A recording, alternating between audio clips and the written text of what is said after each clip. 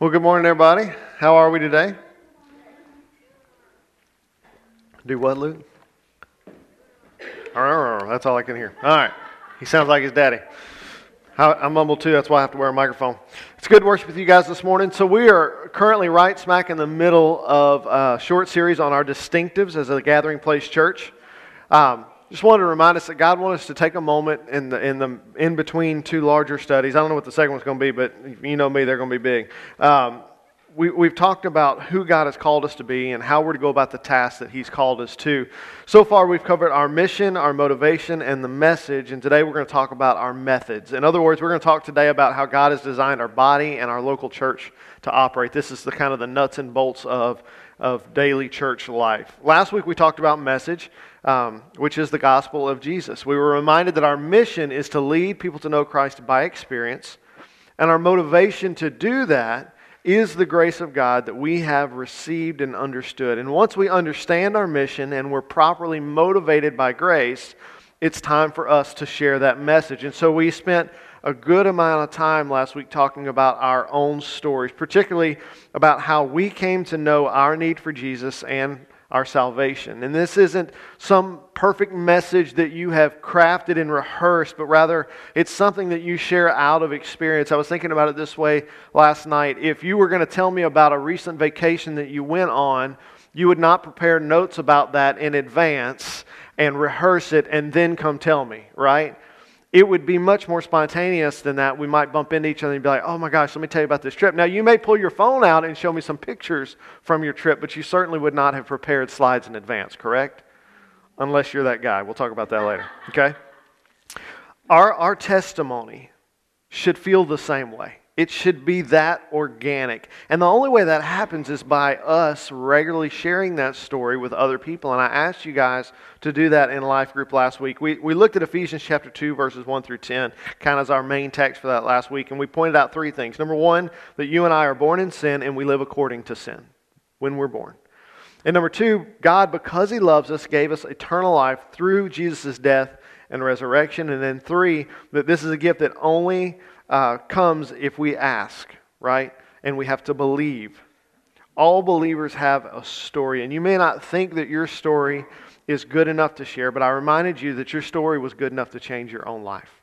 God did something in your life that changed who you were, and that is what makes it good enough. It's not about the things that you say.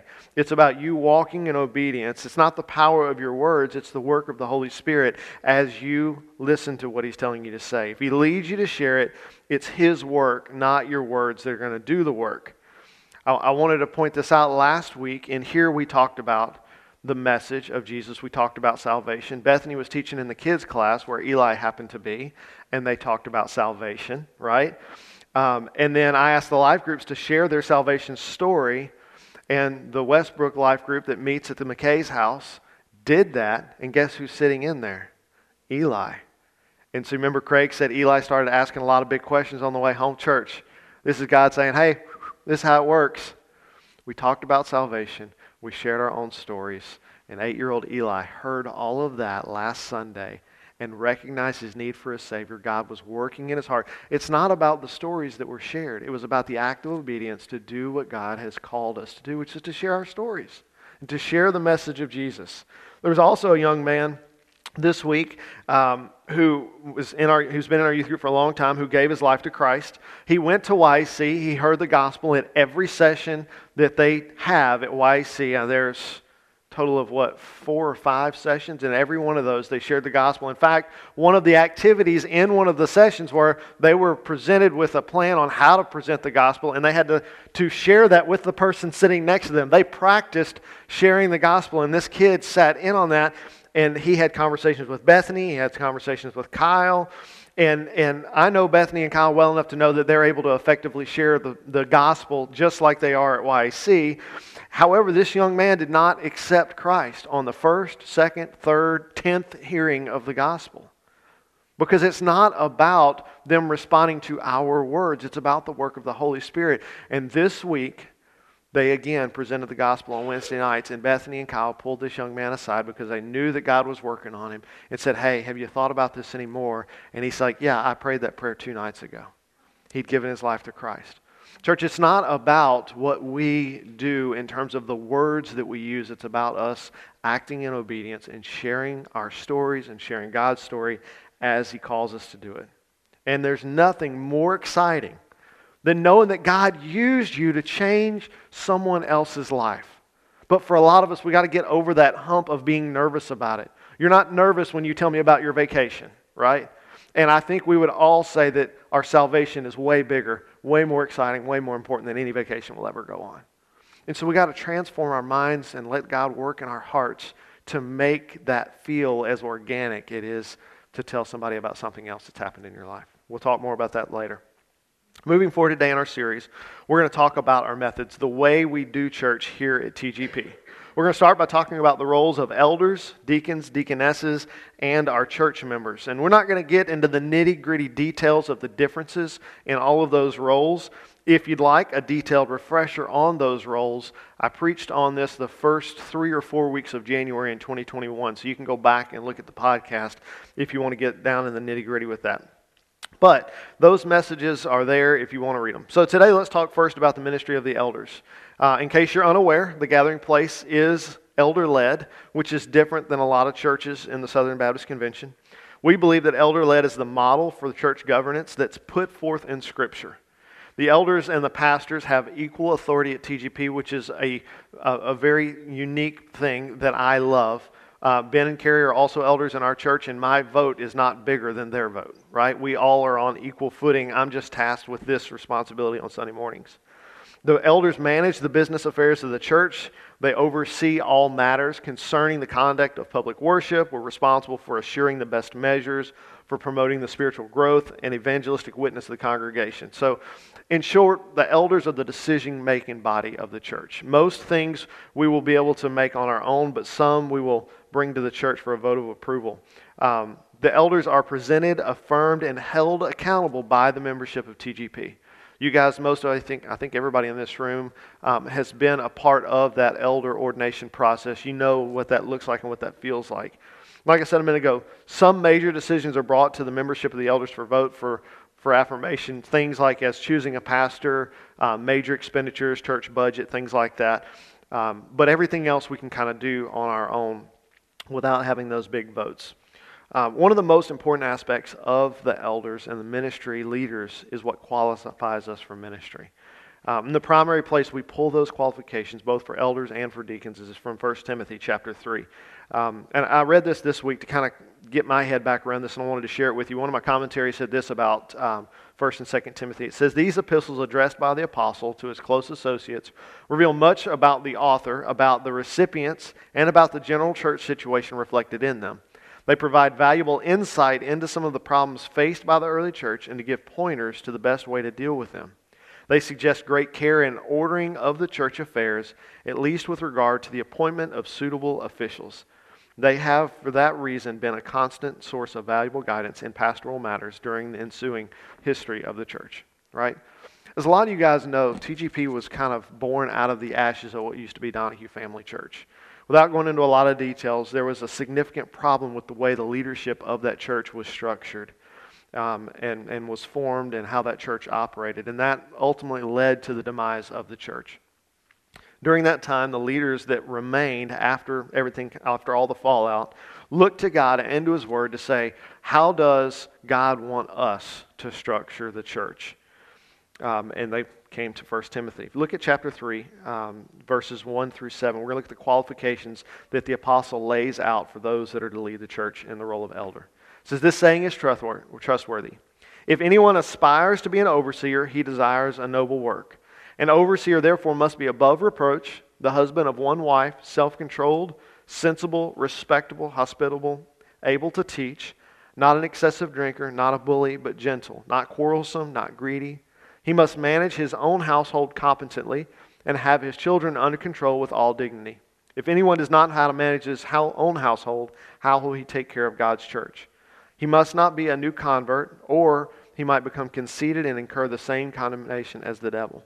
Furthermore, he must have a good reputation among outsiders, so that he does not fall into disgrace and the devil's trap." So, this does not mean that we as elders think that we are perfect, that we have fully met all of these qualifications at all times in our lives, right? We've talked about this before. This means that we are striving in the power of the Holy Spirit daily to fulfill these qualifications. For many years, the church as a gathering place operated with elders only, mainly because of the confusion that comes culturally from the word deacons, right? A lot of us, I didn't grow up with deacons, but a lot of people in this room did, and a lot of people that I grew up with did, and we know that there's been some struggles there, we'll say it that way. During our study on the book of Exodus, my first year, God spoke that it was time for us to ordain deacons and deaconesses. And God had begun to speak it during our study the year prior on the early church when we were studying the book of Acts. But after God led me to pastor, and while the church was still kind of, and I was also still working at Petron full time, we were trying to kind of figure out what that was going to look like. It became more apparent that now was the time. So there are many things that our deacons and deaconesses just handle. That's why God called us to implement that role. And I can say with confidence that I would not be this far in ministry, and our church would not be the way it is without the work and the volunteers and the self-sacrifice that the deacons have made for us. So if you don't mind, I want to take a moment, because we don't do this often. If you're a deacon, I want you to stand up real quick. Let's let everybody look at you. Come on up, y'all. Y'all stand up. All right. Is that all of them that are here today? All right. Hey, I'll give them a round of applause.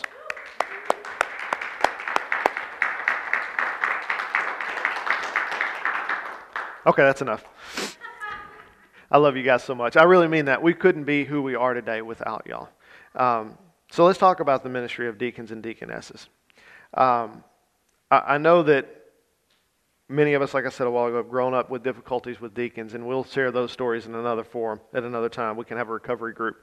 But that's not been the case here at TGP. And I wanted to point out from Acts, when Glenn taught on this, why we have deacons and what their role is. So let's look at Acts chapter 6, verses 1 through 4. It says, "In those days, as the disciples were increasing in number, there arose a complaint by the Hellenistic Jews against the Hebraic Jews that their widows were being overlooked in the daily distribution. So the 12 summoned the whole company of the disciples and said, 'It would not be right for us to give up preaching the word of God to wait on tables. Brothers and sisters, select from among you 7 men of good reputation, full of the Spirit and wisdom, whom we can appoint to this duty. But we will devote ourselves to prayer and to the ministry of the word.'" So the primary responsibility of the diaconate, as it's described in Scripture, that's the office of the deacon, is to serve the body. That's what a deacon is supposed to do, and a deaconess.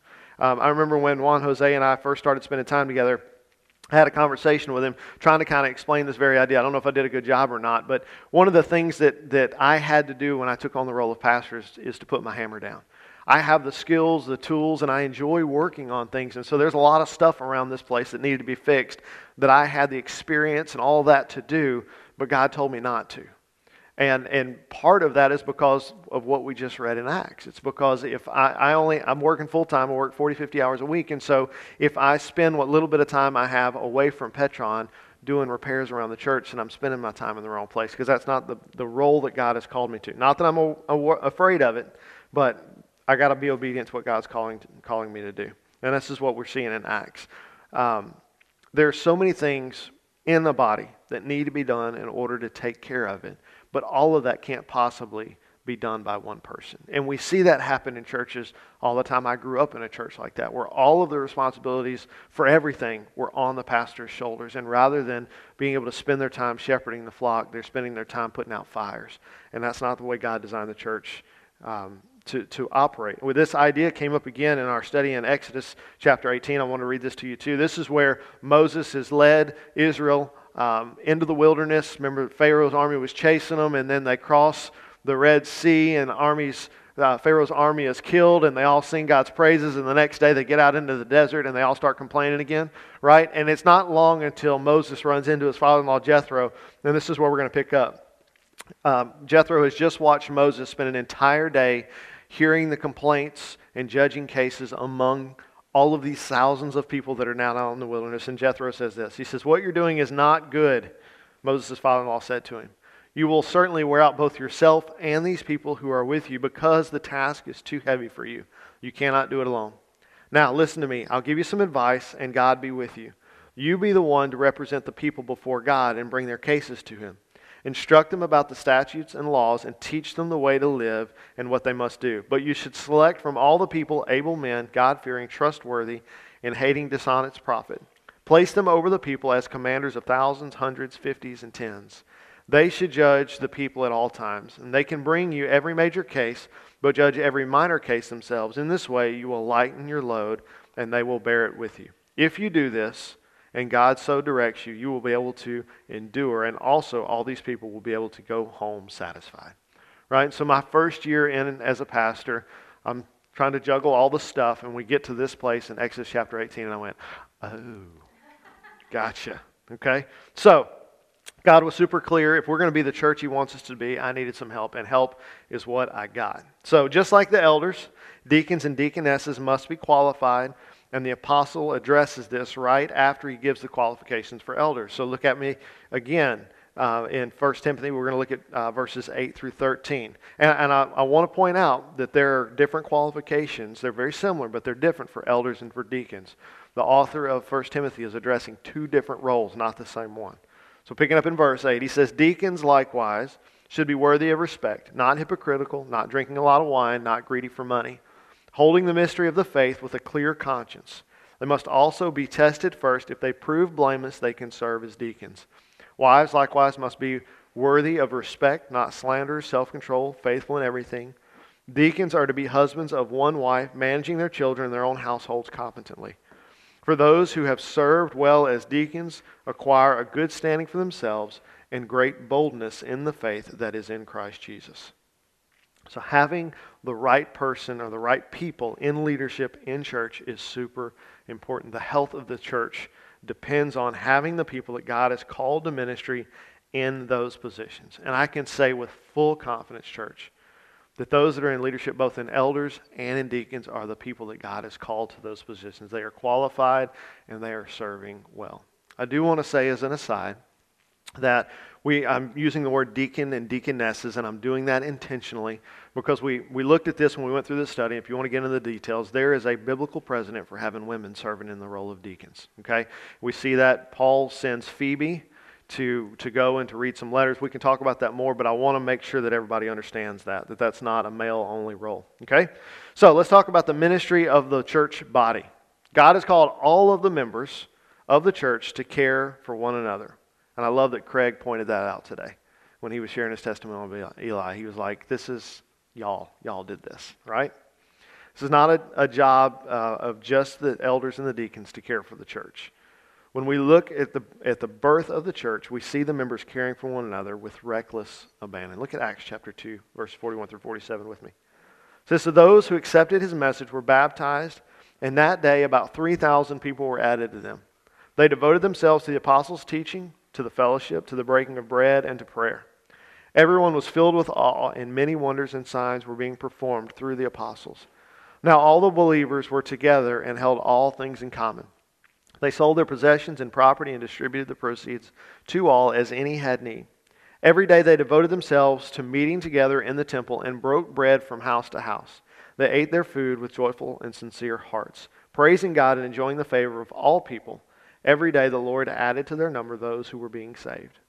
Here's what I want to point out.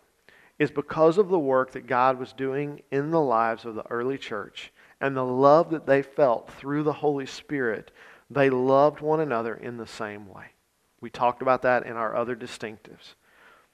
The church was caring for the church. The Holy Spirit had total control over their lives, resulting in a rich community that cared deeply for one another.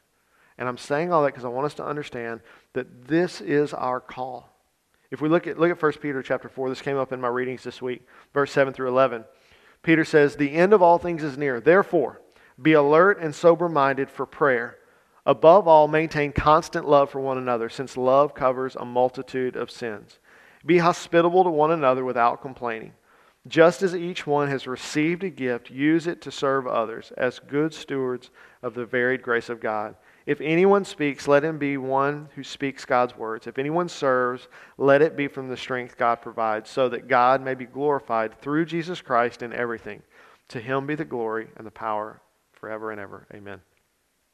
This passage reminds me of the hymn, They'll Know We Are Christians. Y'all remember that one? I was singing it all last night. Just as we talked about a few weeks ago, all of this needs to be motivated by what we have experienced with God. If we all are tasked with, you got to take care of this person, it's not going to be enjoyable either for you or for the person that you're tasked to take care of. Our goal is that we love one another because we are loved by God. That the love that we have for one another overflows to the people around us. This is not a self-motivated act, which leads us to our next point. We are called to be led by the Holy Spirit. As we've previously discussed in our personal lives, we seek to commune with God and to follow His leading each day. In the context of our time here on Sunday mornings and in life groups, we've been led to create an environment where the Holy Spirit has the freedom to work. This means that our services are not going to be held to a predetermined agenda. Just a few weeks ago, Leah, without talking to me, which was totally cool, rearranged the whole service, and then I rearranged it again spontaneously in the middle of church because that's what the Holy Spirit said to do. That's the freedom that we're talking about, that we're not going, oh no, you can't do 3 songs, we're only supposed to do 2 there, right? We're not those people. As the Holy Spirit leads, we're going to change and move forward. We enjoy a contemporary style of worship with strong biblical teaching and practical application. Each person's got the freedom to sit, stand, raise your hand, bow, with no pressure to conform to anyone except the Holy Spirit. Our services are energetic and exciting, and God moves. I love that it's kind of become commonplace now, that the weaving together that happens between our children's message, worship, prayers, testimonies, and the messages every week. We don't plan that. I don't have time to plan that kind of stuff. That's too many details. But the Holy Spirit does. And He works all of those things together through Leah, David, Bethany, all of you guys, myself. We just simply do, say, sing the things that the Holy Spirit leads us to on a week-to-week basis. And then we all get to see God meshing that together. We get to see that we're all listening to the same Holy Spirit, which is super cool. And all that's possible because we've learned to hear and obey God. That's our second to last one for today. In order to know God by experience and to lead others to know God by experience, we have to know how to hear and obey God. We have a significant emphasis on that at TGP. That's why we talk about the abiding so much. It's because we want people to know how to hear and obey what God's saying. We cannot be the people that God's called us to be if we can't do that. We're going to help our members. We're committed to that, to understand how God communicates with us by sharing biblical principles and personal testimonies. We believe that God will speak to you and give you guidance and direction for every decision in your life. God wants to guide your daily life, and we want to help you understand how that works. I love the testimony this morning about David's sister, who they've been praying for that for this sister, and then God did this incredible work. How amazing is that? That somebody just walks up to her and is like, hey, God's going to give you the wisdom you need. Like, what an affirmation of God's activity in your life. That's incredible. Thank y'all for sharing that this morning. But we believe that God desires for us to relate to Him as a person, not some inanimate being. We believe that we want to help our members learn how to grow in their understanding of God as a person. We will promote personal, daily, intimate times of Scripture and devotional reading and prayer. And we're going to help our members learn that obedience to God's will allows us to experience the person of God in our daily lives. As we obey, God's going to reveal Himself. We're going to learn more about who He is. And our commitment as a church is to hear what God says and to do it. Our elders and leaders are committed to keeping our structure flexible to God's leading. We're going to talk about this more when we cover ministry, but that's why there's a lot of things that we do and there's a lot of things that we don't do. It's because we're following God's lead on each of those things. And one thing that's very specific that God's spoken for us to do is small group ministry. We believe the Bible has a precedent for small group discipleship and ministry. Our church is committed to developing small groups that will provide ministry, discussion about biblical application, and fellowship with every member. We've said this a lot over the years, but our life groups are the caregiving arm of the church. These groups help our church to minister effectively, and they provide meals when your family's sick, support in times of crisis, companionship, and help as you live out your daily life.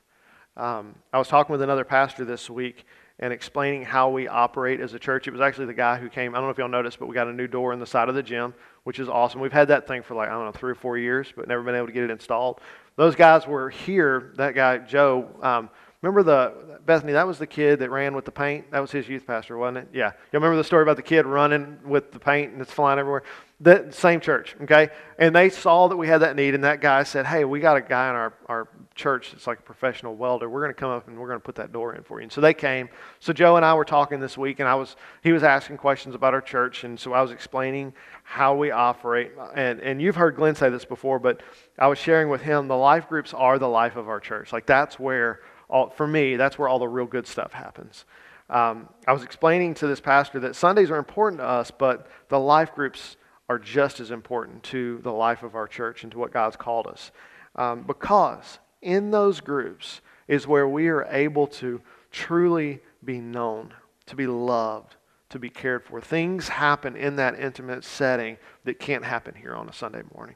And we couldn't be the people that God's called us to be without that. In the context of those groups, we experience church as we saw it described in Acts chapter 2. Right? If there's somebody in your life group that has a need, everybody just jumps on board and they take care of it not because we have to, because we want to, because we love those people deeply. And I also want to point out that our history has shown that if a person comes to church on a Sunday morning, or even for several Sunday mornings, or even months or a year, but they don't get connected in a life group, they don't stick with us. And this is why. It's those life groups. That's where the magic happens, as they say. This isn't because Sunday mornings aren't great. They are. It's because our human nature desires community. And community happens in those smaller groups. It's in the context of those small groups that people can be authentic, that they can ask the hard questions. In this setting, when I'm orating, when I'm sharing God's Word with you, this is not, unless you're like a Russ Meek or something, you're not going to raise your hand and ask a question. I mean, you could, I'd be okay with it, but that's not our culture, right? But in those life group settings, as we're discussing the messages, we're studying whatever it is God's put before us to study, that's the moment where you can say, I don't really understand that. I want to ask a question about that. Bethany all the time, I love this, would be like, I'm going to play devil's advocate and think about this in a totally different way. And it gets everybody off their guard and the discussion becomes really great, right? Because you're thinking in a different way. As I talked about a couple of weeks ago, you're struggling, you're wrestling, you're grappling with not just the truth of Scripture, but what does this mean for me, right? And that's not something that necessarily happens or can happen here on a Sunday morning. In that setting, we can talk about and flesh out what it really means to be a follower of Christ. As we do that, the members and the visitors of our life groups hear the gospel and have the opportunity to respond to it. That's exactly what happened with Eli last week. Eli sat in life group, which normally the kids don't, but he did last week. And he heard the gospel, and he heard personal testimonies of what it has meant to the people in that group, and it changed his life. That's incredible. It's absolutely incredible. That's the whole point. And that brings us to our last point for today, which is sharing the gospel of Jesus. We believe that God has designed all of us. God's design is for evangelizing of the world involves every believer. Y'all have heard me say that 100 times, right? Christ in us is the hope of glory. Not the Christ in Will, not Christ in the pastor, but Christ in us is the hope of glory. God has called all of us to share what we have learned by our experience. And we are committed to leading our members to develop relationships with non-believers in the community, to love them, to spend time with them, care for their families, and to lead them to a relationship with Jesus Christ. That's one of the purposes of our life groups. We provide opportunities through our small groups for relationship building in a non-threatening environment, a place where people can ask those hard questions and get real answers and really struggle and grapple and wrestle with the truths of our faith. At the beginning of this message, I used the illustration about sharing a vacation and how we don't rehearse that. It's a natural thing to do. And by participating in our life groups, about sharing our stories and inviting those that don't know Jesus to join us, we can learn to share that gospel as effortlessly as we share about another significant moment in our lives. It becomes normal and commonplace for us to talk about what God is doing in our lives. I don't know about your life group, but when I go to life groups, that's normal. We talk about the things that God's going on. And when you invite somebody who's not a believer into that setting and they get to hear those stories of, man, I was struggling with this week and this is what God did. Or I was having an amazing week and I learned this about God this week. When people hear those authentic, natural stories, it does just what it did for Eli. People go, man, I want that for myself. I want that in my life. This kind of loops us back around to where we started today. During this time of year, at Christmas time, people are more willing to talk about Jesus than any other time, even than Easter, right? Because not everybody celebrates Easter, but everybody celebrates Christmas. And people are more willing to talk about it.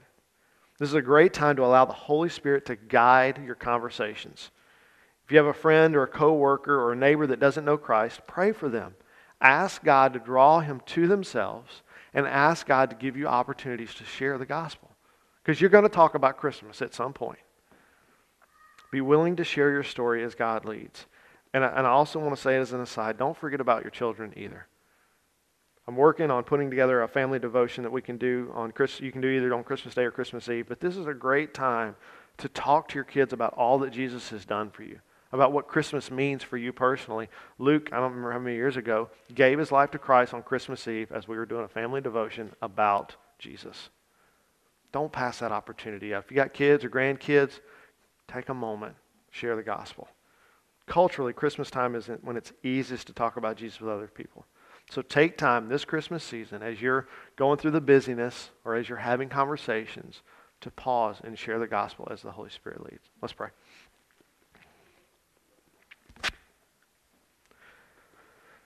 God, I'm so thankful for the way that you've structured and you've organized our church.